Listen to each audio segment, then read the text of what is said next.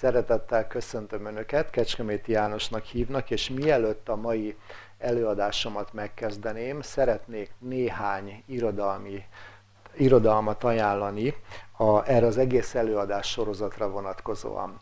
Ennek a sorozatnak azt a címet adtuk, hogy Küzdelem a tévtanítások ellen, a reformációtól napjainkig, és néhány olyan könyvet összegyűjtöttem, amelyeket itt a Bencur utcában meg lehet vásárolni. Erre az egész előadás sorozatra vonatkozóan. Rögtön, ahogy a kezembe esik, szeretném bemutatni önöknek Andreas Helvig könyvét, Antikrisztus Románus, a római Antikrisztusról című alkotását. Ezt 1612-ben írta meg, ugye a könyv szerzője a Lipcsei Egyetem tanára volt akkor. A másik könyv Luther Márton alkotása, az egyház babiloni fogságról szóló könyve. Ez is szorosan hozzátartozik ehhez az előadás sorozatunkhoz. Aztán van egy vadonatúj könyv, dr. Elzinger János bibliai jelképek lexikona című könyve. Ebben is rengeteg olyan jelképnek, a bibliai jelképnek az azonosítását megtaláljuk, amelyek ehhez a sorozathoz kapcsolódnak. Aztán két könyvet szeretnék ajánlani, ami tulajdonképpen egy és ugyanaz, csak két különböző kiadás. Ellen White Nagy Küzdelem című könyve, vagy a Korszakok nyomában. Ugyanaz a könyv, csak más-más címmel. Ez a kék borítású könyv, ez olcsóbb, mindössze 500 forint, a másik pedig 1700 forint, de még egyszer mondom, a tartalmilag egy és ugyanaz. A könyv a mai alkalommal szeretnék majd belőle olvasni. Aztán Jézus Krisztus Apokalipszise című könyvét, ami a Biblia utolsó iratának, Jelenések könyvének a részletes magyarázata, ez 4 könyvben jelent meg, mind a 4-et meg lehet vásárolni, mint említettem itt a Bencur utcában. Szintén Elzinger János írta meg, miről szól a Jelenések könyve című könyvét, ez a Jelenések könyvének egy rövidítettebb formában lévő magyarázata. Aztán 1992-ben jelent meg a Jó Hír bibliai folyóiratnak egy olyan száma, amelyben az Antikrisztus útkészítője című írás van. Ezt ajánlom figyelmükben, mert ez történelmileg visszavezeti a kereszténységnek azt a történetét tulajdonképpen, amikor az állam és az egyház szövetségre lépett és kialakult. Aztán a pápaság, mint ökumenikus probléma című kis tanulmányát, ez azt gondolom a napjainkban is nagyon időszerű, ez is a 90-es éveknek a legelején jelent meg, mindössze 180 forint, tehát ezeket be lehet szerezni, érdemes tudni ezekről a könyvekről, mert még egyszer hadd említsem, ennek az egész előadás sorozatnak szinte minden részét megtaláljuk majd ezekben a könyvekben összefoglalásképpen. És a mai alkalommal elérkeztünk a második részhez. Múlt héten Isten törvényéről volt szó, a 10 parancsolatról, hogy vajon a 10 parancsolat, ahogy az Mózes második könyve 20. fejezetében szerepel, az a mai napig ugyanabban a formában élik-e meg az egyházak, vagy mondjuk a 10 parancsolat törvényein változtattak-e, erről szólt az elmúlt előadás, és a mai alkalommal pedig maga az egyház kérdésről szeretnék szólni, összehasonlítva az emberi hagyományokon alapuló egyház fogalmat a Biblia egyház fogalmával. Azokat a kérdéseket, 2 kérdés lett felírva a meghívóra, hogy vajon az egyház az hódítás, vagy szolgálat, kiválasztottság, vagy elhívás. Ezekre a kérdésekre nagyon szeretném, hogyha mai alkalommal megtalálnánk a választ. De rögtön egy Blaise Pascal idézettel hadd kezdjem az előadásom. Nagyon nagy gondolkodó volt, matematikus, nagyon jól ismerte a Bibliát, és ezzel kapcsolatosan csodálatos gondolatokat, idézeteket fogalmazott meg, ugye ezt a könyvét meg is lehet vásárolni, aminek az a címe a Gondolatok, és Pascal a gondolatait ilyen töredékek formájában írta le. És a 693. töredékében a következőt fogalmazta meg, amit évek óta sokszor szoktam kedves hallgatóknak említeni. Most ez az idézet így szól: egymással ellentétes vallásokat látok, következésképp mind hamis, kivéve egyet, amelyik nem az. Mert mindegyik vallás a maga tekintélyére hivatkozva azt követeli, hogy higgyenek benne. Folytatódik tovább az idézet, de most csak eddig szeretném. Tehát Pascal olyan döbbenetesen megfogalmazta, hogy annyi vallás van a világon.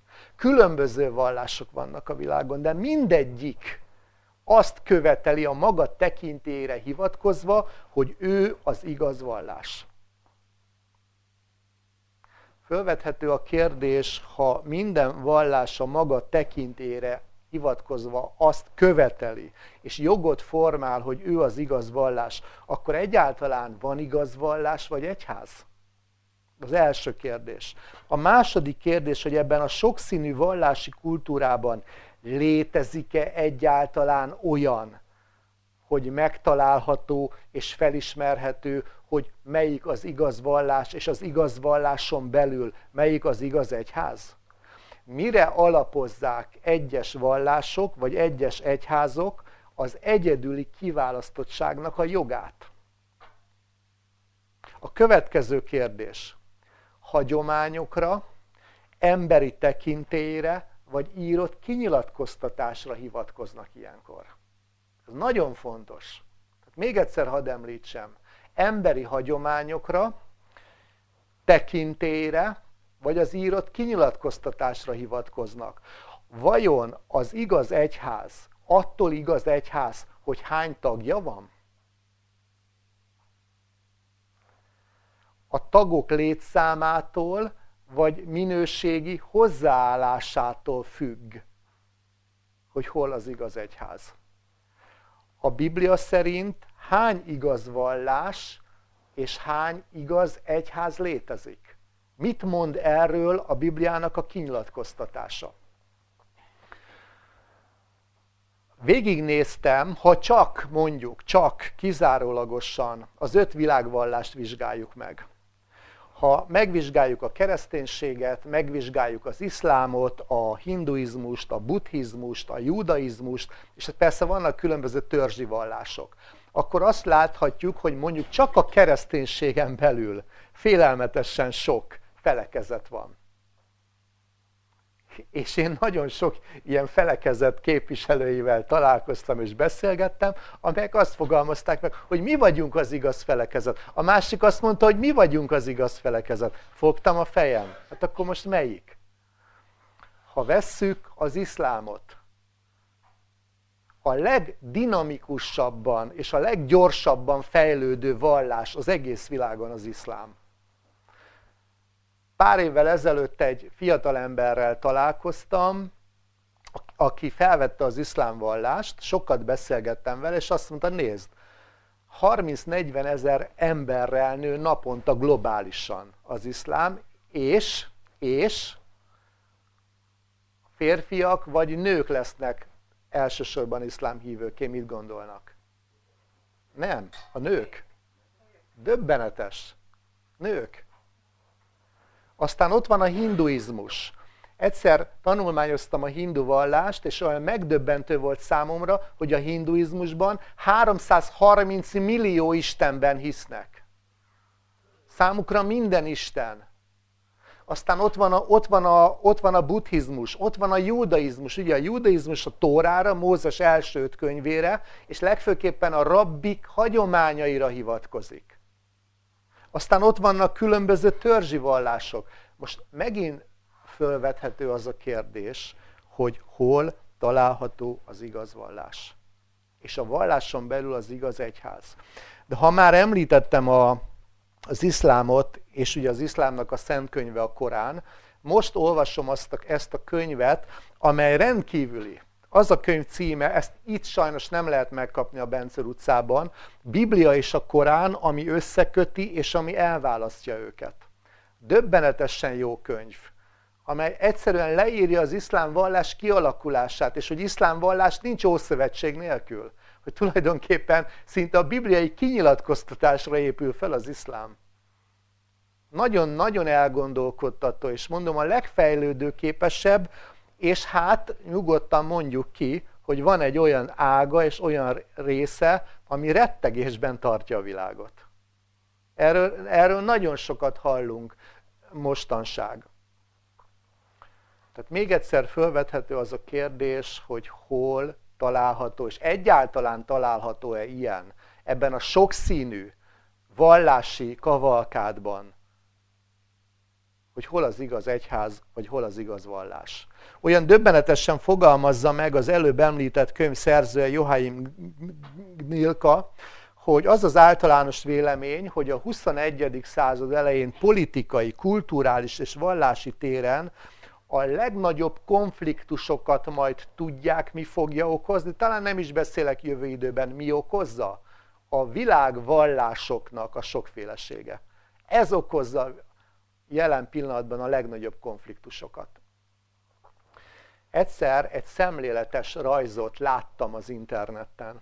Egy rajz volt, de nagyon-nagyon sokat mondóan.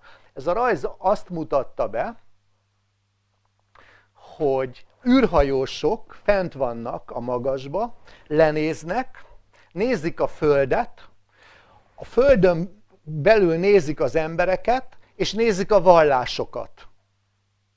És egyszer csak az egyik űrhajós megszólal. Amennyire meg tudom állapítani, azért háborúznak, hogy bebizonyítsák, melyikük vallása a legbékésebb. Most ezen mosolygunk, de nagyon megdöbbentő, igaz? Mert ezt tapasztaljuk. Szemléletes volt. Azért háborúznak, hogy egymás számára bebizonyítsák, hogy melyikük vallása a legbékésebb. Mert ha nincs megértés, ha nincs türelem, és ha nincs szeretet, akkor mi történik? Thomas Paine nevezetű amerikai, egészen pontosan angol politikus a 19. században a következő gondolatot fogalmazta meg, elnézést kérek, hogy mi történik akkor, amikor a vallásokban nincs szeretet, nincs tolerancia, nincs megértés. Szó szerint szeretném ezt az idézetét felolvasni. Mindegyik egyház, mindegy, hogy milyen egyházhoz tartozom, bármilyen nemzethez, akár zsidó, keresztény, muzulmán, úgy tűnik nem más, mint emberi találmány abból a célból, hogy a többi embert megfélemlítse, rabszolgájává tegye, ezáltal központosítva a hatalmat és a profitot.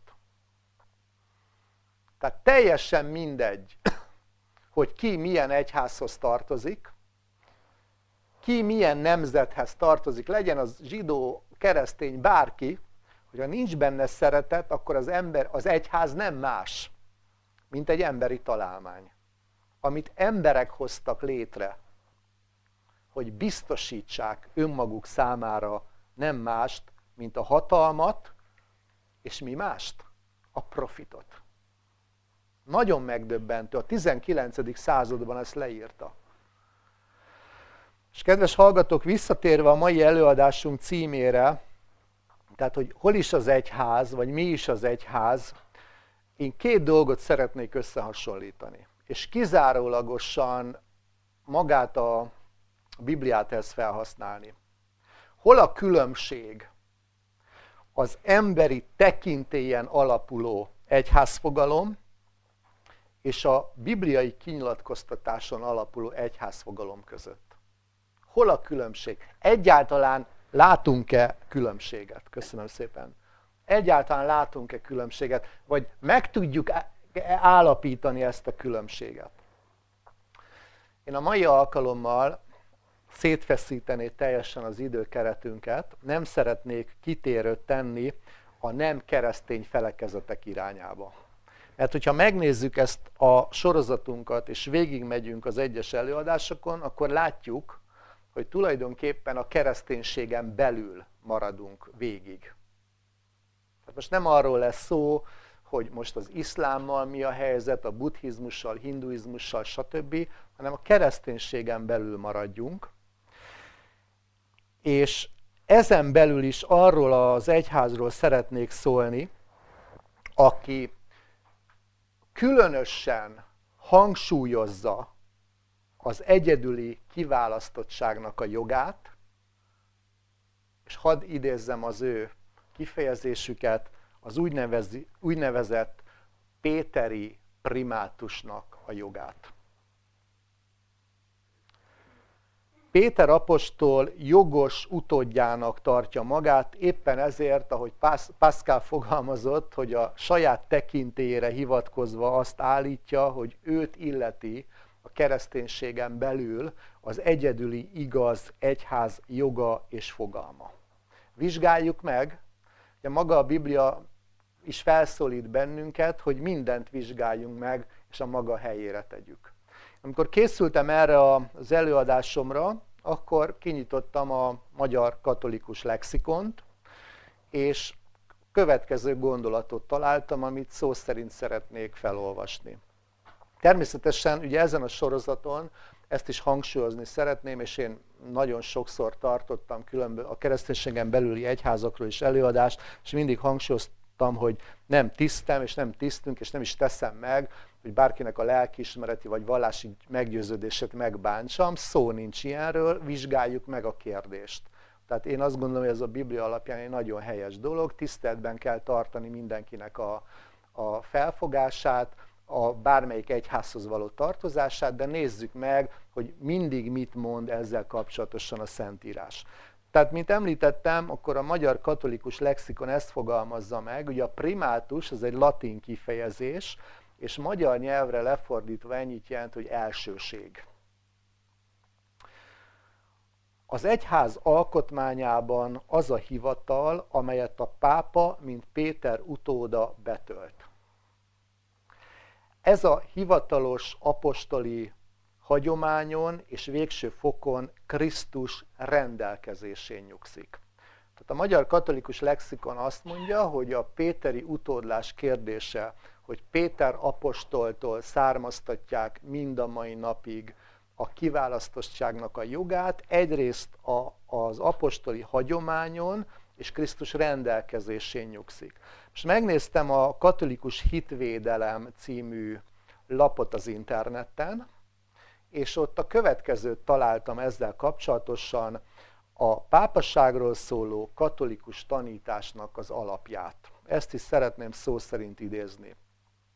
És itt azt fogalmazzák meg, hogy tehát a pápaságról szóló katolikus tanítás egyértelműen bibliai alapokon áll.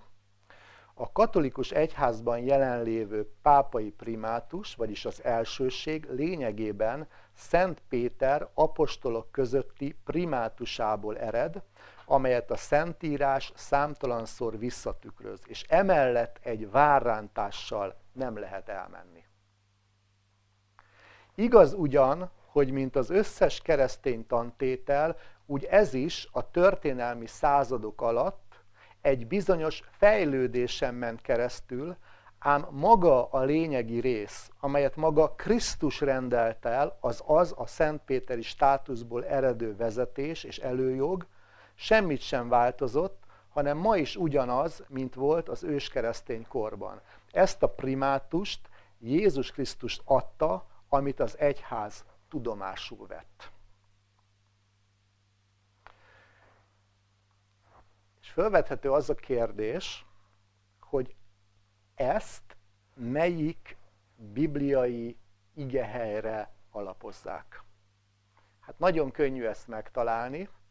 Ez nem más, mint Máté evangéliuma 16. fejezetében, a 13. verstől a 20. versig lehet megtalálni.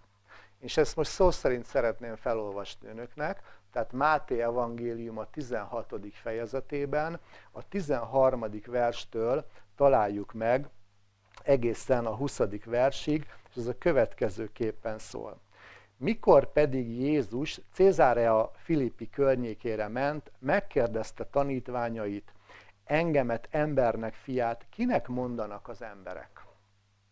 Ők pedig mondták, némelyek Keresztelő Jánosnak, mások Illésnek, némelyek pedig Jeremiásnak, vagy egynek a próféták közül. Mondta nékik, ti pedig kinek mondotok engem? Simon Péter pedig felelvén mondta, te vagy a Krisztus, az élő Istennek fia. És felelt Jézus, és mondta néki, boldog vagy Simon Jónának fia, mert nem test és vér jelentette meg néked, hanem az én mennyei atyám. Most legyenek szívesek figyelni, mert a 18. vers a döntő. De én is mondom néked, hogy te Péter vagy, és ezen a kősziklán építem fel az én anyaszent egyházamat, és a pokol kapui sem vesznek rajta diadalmat. És néked adom a menny országának kulcsait, és amit megkötsz a földön, a mennyekben is kötve lészen, és amit megoldasz a földön, a mennyekben is oldva lészen. Akkor megparancsolta a tanítványainak, hogy senkinek ne mondják, hogy ő a Jézus Krisztus. Tehát ez az a beszélgetés, ami több száz évre visszamenőleg hangsúlyozza állítólagosan az egyház számára a péteri primátusnak a kérdését. Egy másik kis füzetet hoztam magammal, szintén ezt meg lehet vásárolni, és szeretném a figyelmükbe ajánlani, mert a mai előadásnak az alapja. Dr. Eisinger János írta meg Ezen a kősziklán című tanulmányát. És ebből a mai alkalommal majd szeretnék olvasni, de ennek a beszélgetésnek nézzük meg, akkor mi a lényege? Jézus azt kérdezi a tanítványoktól, hogy kinek mondanak engem az emberek? És akkor válaszolnak, hogy némelyek Keresztelő Jánosnak, mások Jeremiásnak, vagy egynek a próféták közül mondják, és azt mondja Krisztus, de ti kinek mondotok engem? Ti szerintetek én ki vagyok? És hogy olvastam, így felel Péter, hogy te vagy Krisztus, az élő Istennek fia. És Jézus mondta neki, hogy boldog vagy Simon Jónának fia, mert tudod, hogy ezt nem magadtól mondtad ki. Mert ezt nem test és vér jelentette meg néked, hanem felülről jövő hatalom mondatta ki veled, hogy én nem egy ácsfia vagyok csak, hanem én vagyok az élő Jézus Krisztus. Én vagyok az a Jézus Krisztus, akikről az ószövetségi próféták századokon keresztül az úgynevezett messiási jövendőlésekben beszéltek és kinyilatkoztattak. Én az élő Istennek a fia vagyok. Jön a 18. vers a párbeszédben, mert mi is történik ekkor? Talán még egyszer hadd olvassam fel, mert itt lehet nagyon elcsúszni, vagy nagyon megérteni az egyház kérdést. Tehát Jézus megdicséri Pétert, és azt mondja, hogy nem test és vér jelentette ezt ki néked, hogy én vagyok az élő Jézus Krisztus, de én is mondok néked valamit, mondja Krisztus, hogy te Péter vagy, és ezen a kősziklán építem fel az én anyaszent egyházamat, és a pokol kapui sem vesznek rajta diadalmat. Első olvasásra teljesen egyértelmű. Igaz? Mit mond Krisztus?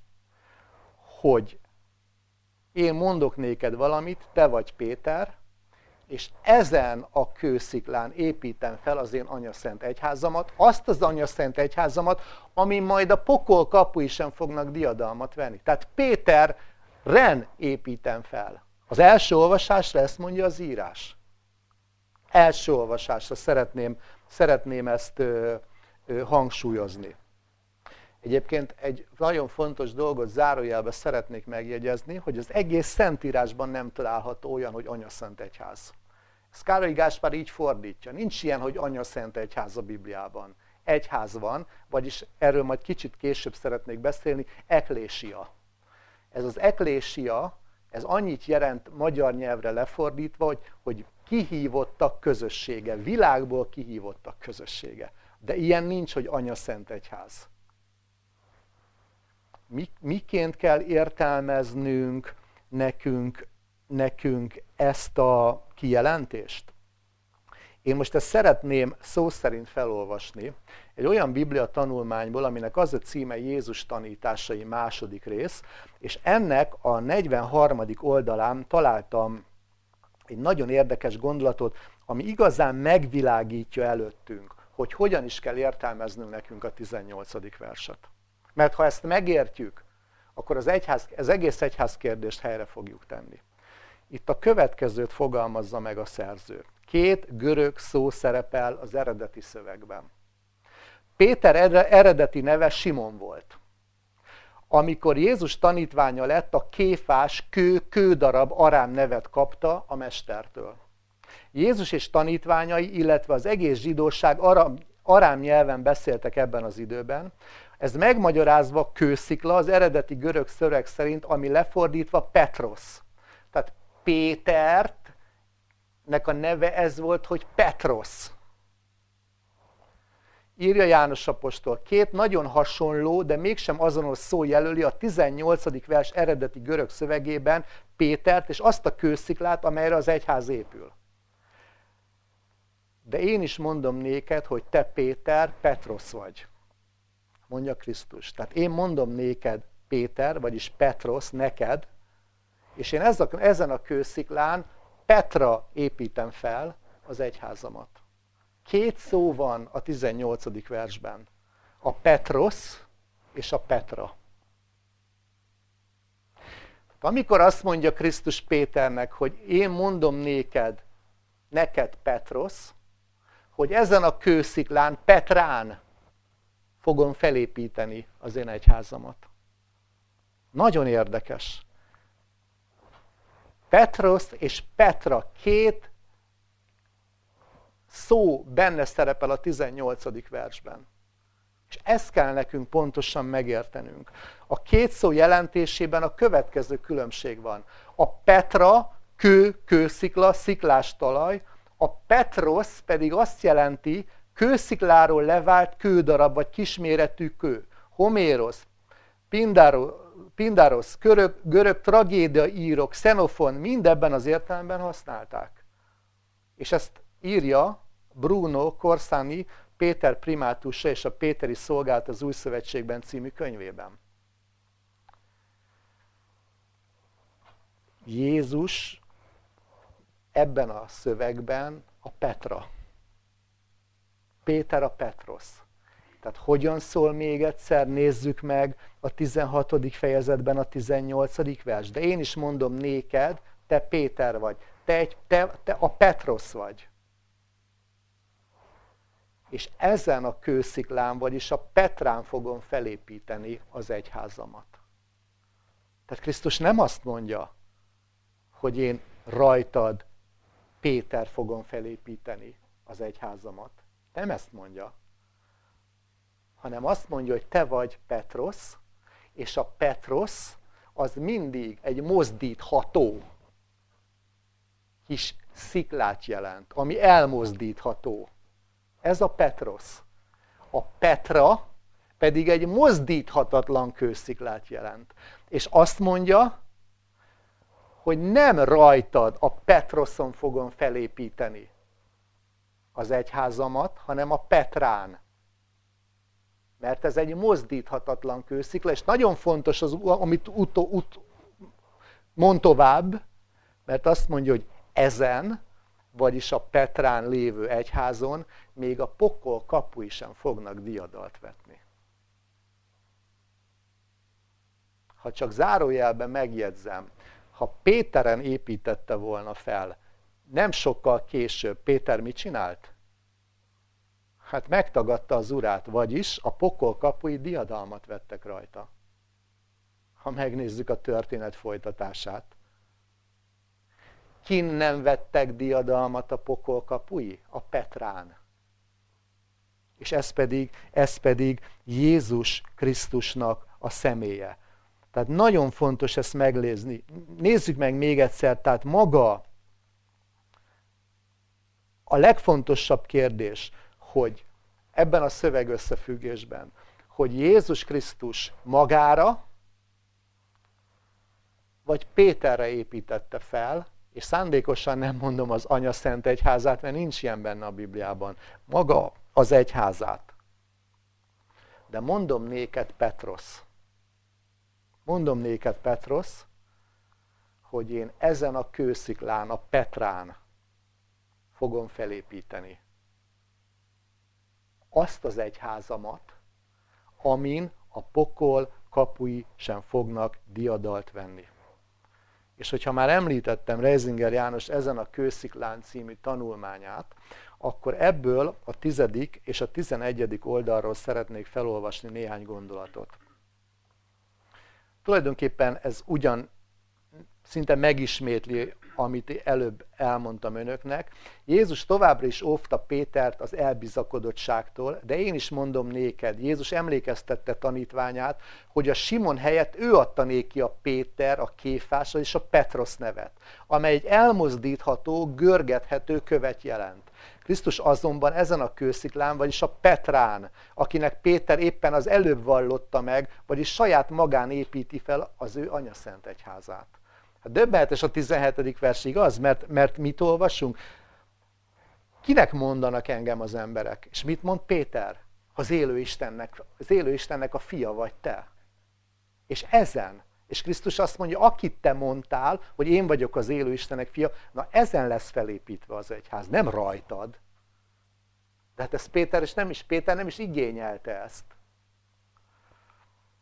Krisztus azonban ezen a kősziklán Petra, akinek Péter éppen az előbb vallotta őt, vagyis saját magán építi fel az ő Anya Szent Egyházát. Te Péter Petros vagy, és ezen a kősziklán Petra építem fel. Nem Péteren tehát, ahogyan azt sokan hiszik, hanem önmagán kívánja Krisztus felépíteni az ő egyházát. Mert aki Krisztusra épít, s rajta a kősziklán felépülő közösségre, azon nem vesznek diadalt a pokol kapui sem, azaz ellenáll a rossz minden támadásának. Jézus azt ígérte Péternek, ha ő rá a megváltóra épül a saját és tanítványtársainak hite, akkor sohasem fognak majd kudarcot vallani.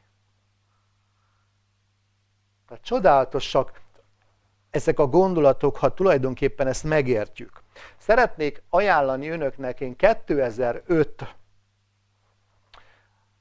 október 8-án a Széchenyi-hegyi Bibliaházban tartottam egy előadás sorozatot. Ennek az előadás sorozatnak az volt a címe, hogy az antikrisztusoktól az antikrisztusig. És ez a kerak.hu honlapon megtalálható. És ott az egyik előadásomnak az volt a címe, hogy a kőszikla kérdése a Bibliában. 1 órán keresztül semmi másról nem beszéltem, mint Mózes első könyvétől egészen Jelenések könyvéig végigvettem, hogy a kőszikla jelképe egyedül és kizárólagosan, vagyis a Petrának a jelképe egyedül és kizárólagosan kire vonatkozik. És egyértelmű volt, de ha megtetszenek hallgatni, akkor meglátják, hogy a Biblia egyértelműen kimondja, hogy a kőszikla, vagyis a mozdíthatatlan kőszikla, amire Krisztus felépítette az egyházát, az mindig és kizárólagosan őrá vonatkozik. És szeretnék ennek alátámasztására egyetlen egy Biblia helyet felolvasni önöknek. Ez a Korintusi levél, első Korintus levél 10. fejezetében található a 3. és a 4. versben. Tehát 1 Korintus 10, 3, 4, még inkább alátámasztja azt, hogy kire épült fel az egyház, Péterre vagy Krisztusra. És mindannyian Mózesre keresztelkedtek meg a felhőben és a tengerben, és mindannyian egy lelki eledelt ettek, és mindannyian egy lelki italt ittak, mert ittak a lelki kősziklából, amely követte őket. Egy kőszikla pedig Krisztus volt. Mondja Pál apostol, tehát az első korintusi levél 10. fejezetében a 2., 3. és 4. versben. Megint csak egy idézetet szeretnék felolvasni Jézus tanításai című tanulmánynak a 43. oldalán, a 46. oldaláról, amely a következőt fogalmazza meg, és nem akárki értette meg, a Petrusz és a Petrának a jelképét, tulajdonképpen az egyik legnagyobb katolikus tanító a középkorban. Ez Augustinus volt. Vagyis így is nevezhetjük, hogy Szent Ágoston. Szent Ágoston a következőképpen értelmezte Máté 16. fejezetében a 18. verset. Ezen a kősziklán, mondta Jézus, amelyet te, Péter, megvallottál, elismertél, amikor azt mondtad, te vagy a Krisztus, az élő Isten fia, építem fel az én anyaszent egyházamat, vagyis önmagamon, az élő Isten fián építelek fel téged. Önmagamon építelek fel téged, és önmagamat te rajtad. Mondta Augustinus. Gondoljanak ebbe bele, tökéletesen megértette Ágoston, hogy miről is van itt szó. Hogy az igazi egyház, Péter, nem rajta. Te egy Petrosz vagy, egy mozdítható kőszikla. És Krisztus megmagyarázza, hogy az igazi egyházon a pokol kapui sem fognak diadalmat venni. Hát hogy is lehetne Péterre alkalmazni ezt, amikor nem sokkal később elárulja az Urát? És a pokol kapui már diadalmat vettek rajta. És egyébként te egy Petrosz vagy, egy mozdíthatatlan kőszikla, és én vagyok a Petra, amin a pokol kapui sem fognak diadalmat venni. Aztán egy másik néhány rövid gondolat, szintén az előbb említett Ezen a kősziklán című tanulmánynak a 23.-24. oldalán találtam néhány gondolatot, amit szeretnék megosztani önökkel. Tudnék, Máté 16. fejezetének az értelmezése már az első századoktól fogva a gondolkodás tárgyává lett, hogy miről is van itt szó. És akkor néhány gondolatot szeretnék olvasni, például, hogy a második, harmadik században a korai keresztény gondolkodók kristálytisztán szintén megértették Jézus és Péter beszélgetését és a benne rejlő tanításokat. Justinus mártír a következőt írja. A kőszikla, amelybe Urunk egyházát építette, nem Péter személye, hanem az általa adott hitvallás volt. Aztán Hieronymus, a Vulgata fordítója, tehát tulajdonképpen a katolikus Biblia fordítója, így kommentálta Jézus szavait. Ha arról lenne szó, hogy az egyház Péterre épül, ugyanígy a többi apostolra is épülhetne. Nem? Hát miért pont Péterre építette volna, aki éppen megtagadta? Meg hát miről beszél az írás? Hogy Jézusnak ki volt a kedvenc tanítványa? Hát János. Akkor miért Péterre építette volna, ha erről lenne szó? Tehát ugyanígy a többi apostolra is épülhetne, de a kőszikla Jézus Krisztus. Ezért mondja Urunk Péternek, te Péter vagy, és én ezen a kősziklán Petra építem fel az én egyházamat. Vagyis azt egy mozdíthatatlan kősziklára építette Jézus Krisztus. Még a Rómához vonzódó nagy konstantinuszi hatalmi egyház ideológiai szerkezetét sokban építő Augustinus is így írt. Péter a saját hitét kifejezte, a többi tanítvány nevében is szólt. Ezen a kősziklán, mondja Jézus, melyet megvallottál, ezen a kősziklán, melyet elismertél, midőn azt felelted nékem, te vagy a Krisztus, az élő Istennek fia, építem fel egyházamat, azaz saját magamra építem azt, téged építelek magamra, és nem te rád magamat. Máskor így tanított Augustinus. Mit jelent az, hogy ezen a kősziklán építem fel egyházamat? Ez annyit jelent, hogy ezen a hiten, amit te nekem mondtál, te vagy a Krisztus, az élő Istennek fia. Máshelyt így lehet fogalmazni, azon a kősziklán, akit te megvallottál, építem fel az egyházamat, mert a Krisztus a kőszikla. Mondta Augustinus. Tehát nagyon figyelmesen, ha olvassuk, akkor megértjük ezeket a gondolatokat. Csak hogy. És most ez a lényeg. Ahogy megyünk előre az időben, már beérünk a 13., 14. században. Itt kezdenek változások létrejönni. Már nem úgy értelmezik, olyan, mintha elfelejtették volna azt, hogy mondjuk Augustinus mit mondott, vagy a korai egyházatják mit mondtak. A korábbi pápák megelégedtek azzal, hogy Péter helytartója címet viseljék. Ám harmadik Incének, aki 1198-tól 1216-ig volt pápa, ez nem volt elég. Péter utódai vagyunk ugyan, de nem vagyunk az ő, sem valaki más, vagy az apostolok helytartója. Mi Krisztus helytartója vagyunk, aki előtt minden térnek meg kell hajolnia. Írja Péter de Róza. Mire alapozták ezt? Nem vették figyelembe a Petrosz és a Petra közötti különbséget. És mi nem Péter utódai vagyunk, hanem Jézus helytartói vagyunk. Nagyon érdekes, hogy például a helytartó az milyen szóból származik, a vikárius. A vikárius szóból. A vikárius tulajdonképpen ez a helytartó elnevezést.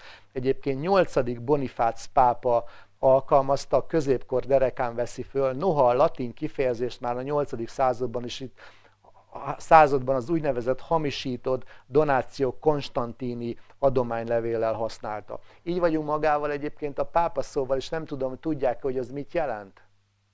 Apa, apácska. Tehát egy ilyen kedveskedés, apa, apácska, amely a korai századokban minden keresztény epikóposznak kijáró, ez egy ilyen kedveskedő megjelenés volt, és később tulajdonképpen aztán már a Róma püspökének járt ki egyedül, ami mind a mai napig megvan, a pápa elnevezése. Tehát összegezve, mit lehetne mondani az eddig elmondottakra?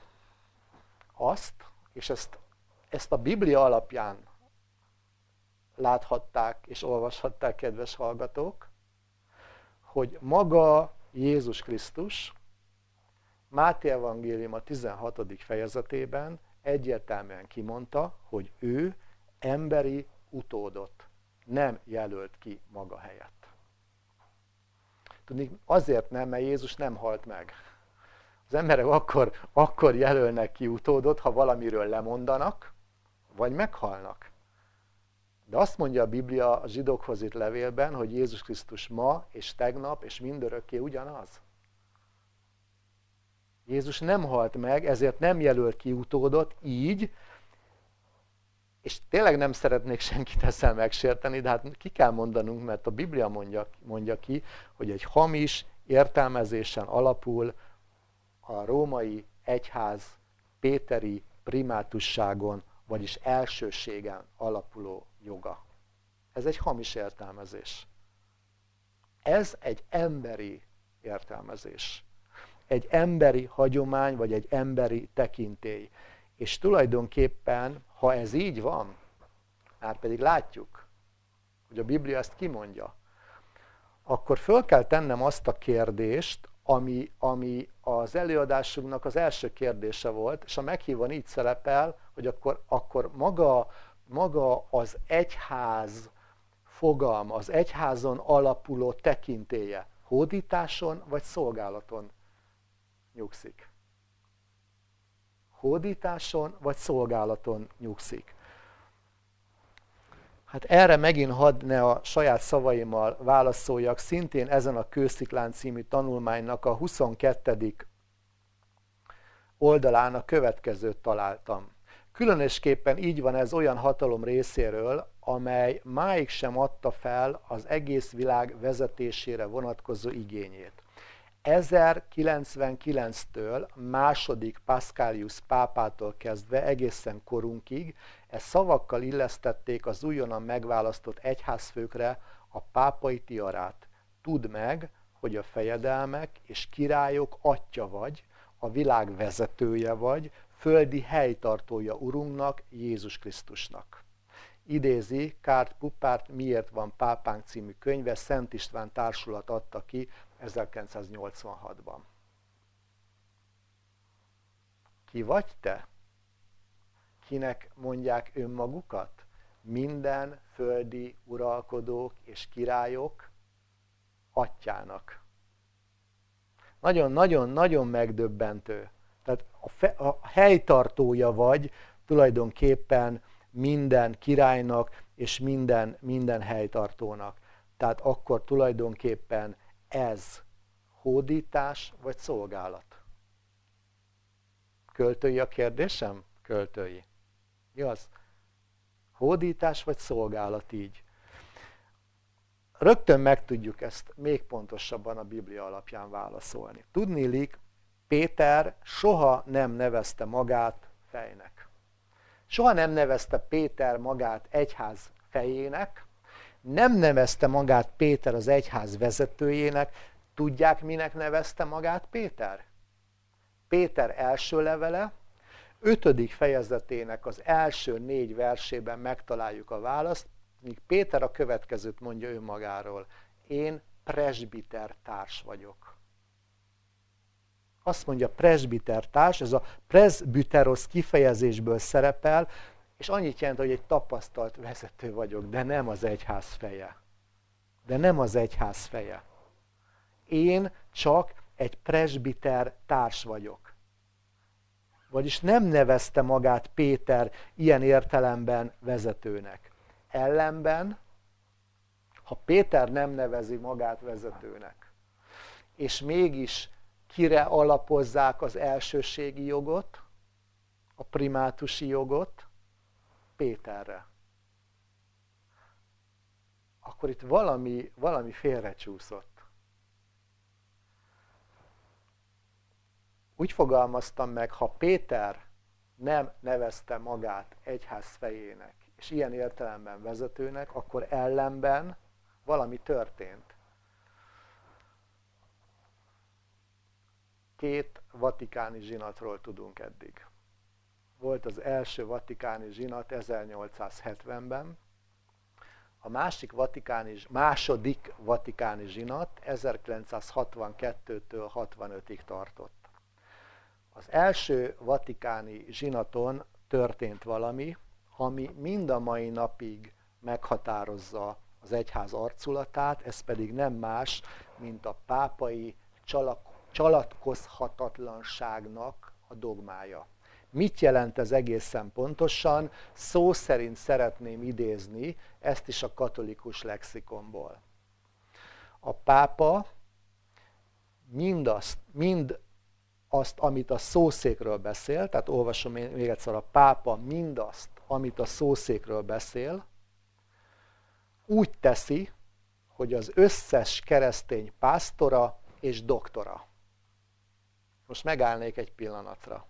Tehát mondják, hogy a pápa minden dolgát, amit a szószékről beszél, ezt úgy teszi meg, hogy minden keresztény pásztora és doktora. Azért állnék meg itt, mert Máté 23. fejezetében azt mondja Krisztus elég egyértelműen, hogy ne hívassátok magatokat doktoroknak. Tehát a pápa mindazt, amit a szószékről beszél, az összes keresztény pásztoraként és doktoraként teszi meg, az apostoli tekintélyénél fogva a vallásra vagy erkölcsre vonatkozó tant hirdeti ki, ugyanazon csalatkozhatatlanság része, amellyel a megváltó ruházta fel az egyházát. Ez egy félelmetes kijelentés, igaz? Mit mond? Hogy amikor a pápa beszél, akkor az apostoli tekintélyénél fogva teszi meg, és mindent, amit a vallásra vagy erkölcsre vonatkozóan mond, az csalatkozhatatlan, abban nincs tévedés. És ezt hogy teszi meg? Hogy ezt egyébként 9. Piusz fogalmazta meg, úgy teszi meg, mint hogyha azt maga Jézus Krisztus mondaná. És ezt nem lehet felülbírálni. Ez az 1870-ben kimondott pápai csalatkozhatatlanságnak a dogmája. Hogy bármit, amit mond, azt úgy kell elfogadni, mintha Krisztus mondaná, vagyis amit a pápa mond, az egyenértékű Jézus Krisztus kinyilatkoztatásával, és ezt nem lehet megcáfolni. Nem lehet ezt felülbírálni. És mindezt mire alapozza? Mit olvastam? A péteri utódlás kérdésére. Tehát láthattuk, hogy a péteri utódlás kérdése az nincs benne ilyen értelemben a Bibliában, mert Krisztus nem Péterre építette az ő egyházát, hanem önmagára. Nem a Petroszra építette, hanem a Petrára. És mégis arról van szó, hogy mindazt, amit a pápa mond, azt úgy mondja a világ összes keresztényének, és úgy kell elfogadni, mintha maga Jézus Krisztus mondta volna.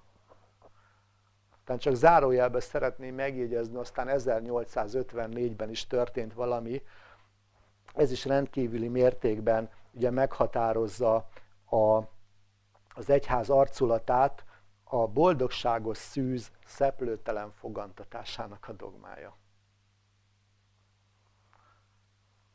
Mármint a szűzmáriáról való tanítás. Akkor tudjuk, hogy ezzel kapcsolatosan is ugye mit fogalmazott meg a Szentírás. Nagyon érdekes gondolatot találtam nemrégiben az interneten, és ezt szeretném szó szerint felolvasni, mert óriási igazság van benne. Ez így szól, hogy a mindenkori vallás arra összpontosít, hogy a templomokat megtöltse emberekkel, pedig az evangélium szerint az embereket kellene megtölteni Istennel. Nagyon nem mindegy, igaz? Hogy nem az lenne a cél, hogy a templomokat megtölteni emberekkel, hanem hogy az embereket megismertetni magával, a Jóistennel. Most, hogyha már említettem önöknek Ellen White Nagy Küzdelem című könyvét, akkor ennek a könyvnek a 347. oldaláról egy rövid gondolatot szeretnék felolvasni, ami pedig a következőképpen szól. Most ezt azért olvasom fel, mert fölmerül a kérdés, hogy ha látjuk, hogy egy hamis értelmezésen alapul az egyháznak a primátusi joga, akkor ezek szerint az egyházban lévő emberek azokkal mi van? Azokra hogy tekint Isten? Mert rengeteg olyan ember van, őszinte hívő katolikus ember, akik nagyon komolyan veszik a hitüket. És ez tiszteletre méltó. Rendkívül tiszteletre méltó. Mi van ezekkel az emberekkel? A következő idézetet szeretném felolvasni. Az igaz, hogy a római katolikusok között vannak őszinte keresztények, ezrek szolgálják Istent ebben az egyházban a legjobb ismeretük szerint. Nem férhettek hozzá Isten igéjéhez, ezért nem ismerik az igazságot. Soha nem látták meg, mi a különbség a szívből való eleven szolgálat és a puszta formaságok, szertartások, körforgása között.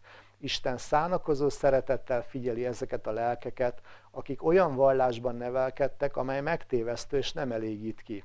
Isten világosságot fog adni nekik, amely elűzi az őket körülvevő sötétséget. Kinyilatkoztatja nekik az igazságot úgy, ahogy Jézusban van, és sokan Jézus mellé fognak állni. Tehát nagyon sok őszinte hívő keresztény van ebben az egyházban. Abban az egyházban, ami hát tulajdonképpen mondjuk ki, a Petroszra épült, és ezért nagyon ingatag. A Petroszra épült, és nem a Petrára. Mert ha Petrára épült volna, akkor nem hangsúlyoznák a péteri primátusságnak az elvét. És az előadásunknak a zárásaként föl kell vetnem a kérdést, hogy akkor az igaz egyház szolgálat vagy uralkodás. Szolgálat vagy uralkodás. Lukács evangélium a 22. fejezetéből szeretnék felolvasni egy rövid részletet, amely a következőképpen hangzik, tehát Lukács evangélium a 22. fejezetében a 24. verstől. Támad pedig köztük versengés, hogy kitekinthető köztük nagyobbnak. Ő pedig mondta nékik, a pogányok uralkodnak az ő királyaikon, és akiknek azokon hatalmuk van, jótévőknek hivatnak. De ti ne úgy legyetek, hanem aki legnagyobb köztetek olyan legyen, mint a legkisebb, és aki a fő, mint aki szolgál.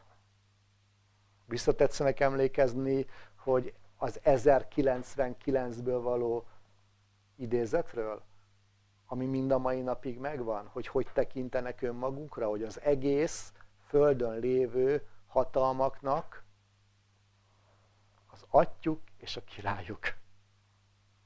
Itt meg Krisztus mit mond, hogy ne olyanok legyetek, mint a pogányok. Az igaz egyház az soha nem uralkodik, hanem mindig szolgál. Mert az igaz egyház az mindig a Petrára épít, Jézus Krisztusra. A mozdíthatatlan kősziklára. És hol található az igaz egyház? Ez egy nagyon fontos. Az utóbbi évtizedben a magyar politikai életben is rendkívül sokszor fölvetődött, hogy ki tekinthető egyháznak. Akinek nem tudom milyen múltja van, de legfőképpen mindig azt hangsúlyozták, hogy hány tagja van. Mert ha 10 000 tag fölött vagy, akkor az már egyház. Na de ezt mondja a Biblia, hogy ez az egyház? Olyan csodálatosan fogalmazza meg Máté evangélium a 18. fejezetének a 20. verse. És erre sokszor szoktam gondolni. Ahol 2 vagy 3 összejönnek az én nevemben. Azt mondja, ott vagyok én. Ez az egyház. Figyeljük meg, mit mond. 2 vagy 3 az én nevemben. Ott vagyok én. Krisztus soha nem a mennyiségre teszi a hangsúlyt, hanem mindig a minőségre. Egy keresztény gondolkodó nő a 19. században, Ellen White-nak hívták, ezt így fogalmazta meg, hogy mindenkor a hívő lelkek alkották az egyházat. És hogyha a hívő lelkek 2 vagy 3 voltak, de az én nevemben jöttek össze, vagyis a Petrára építették a hitüket, akkor szememben ez az egyház. Szememben ez az egyház. Az Efézusi levél első fejezetének a 22. versétől olvashatjuk. Most időhiányában nem olvasom fel. Tehát Efézusi levél első fejezetének a 22. 23. versében Krisztus mit mond? Hogy mi az egyház? Az eklésia. Az eklésia.